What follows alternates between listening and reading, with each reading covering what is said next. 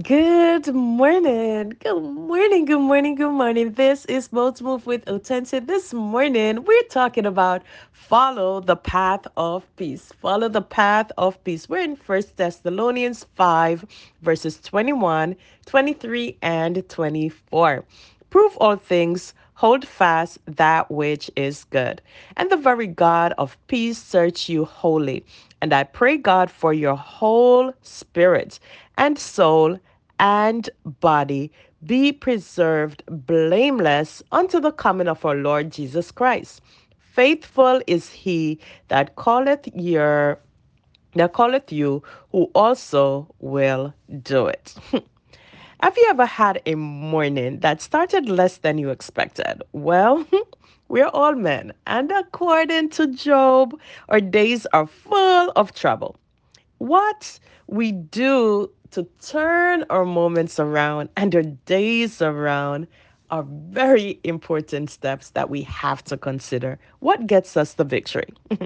I've heard people talk about centering themselves, getting focused, dismissing the distraction, and various ways to get the focus back. For some people, they are unaware that the internal man, the spirit man, is actually orchestrating some of the issues that are taking place in the physical world. The truth is, we're not the only person who got up that morning in that room, maybe in that house, maybe, but definitely in that community, in that country, right? In that state of that economy. We're not the only ones who woke up and are facing the same situation. As well, we're in the middle of something going on, and it may be at work, it may be on the road, it may be at the grocery store, but something going on, and we're not the only person experiencing it, yet we are the only one who controls how we experience it. Our emotion tells us many things, and one of the things that it tells us, it gives us a message as to what is going on with us.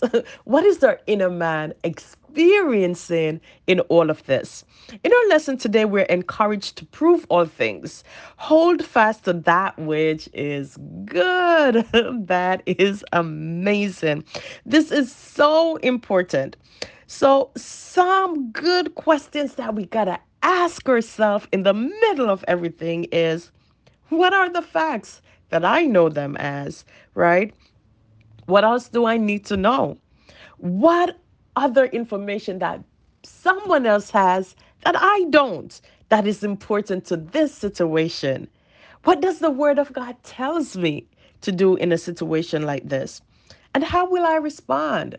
Now, these are things that I can do to take control of what is going on. While God will do his part, it is important for us to do our part. We got to enter into an agreement with him. So, the first thing that the writer is telling us to prove all things. So, we can prove things by paying close attention to what is going on. What are the details? What are the little things that I might not be seeing? And are they important things? If I seek after them, would that take my focus away from where I need to be going? And a big question that we got to ask is, how is this important in the plans that God has for me? Is it important or is it a distraction? Now, when we have squared those questions away, it will help us to move into our other direction. And so it encourages us to look at our part. Now, when I think about the scripture, it talks about whatever things are true, whatever things are pure, honest, good report. Think on these things. It did not say whatever situation is the ideal. But the things that are good, the things that are true, the things that are pure, those are the things that we got to focus on in any situation.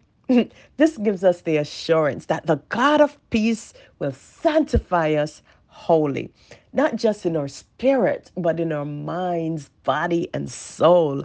Peace comes to the spirit, but then it gives us the grace to act with clarity and precision. Even though it may look rocky, we're able to move in a manner that honors God and our calling. And most of all, remember that He, God, the Lord of all, He's faithful and He will do it. Fresh good today.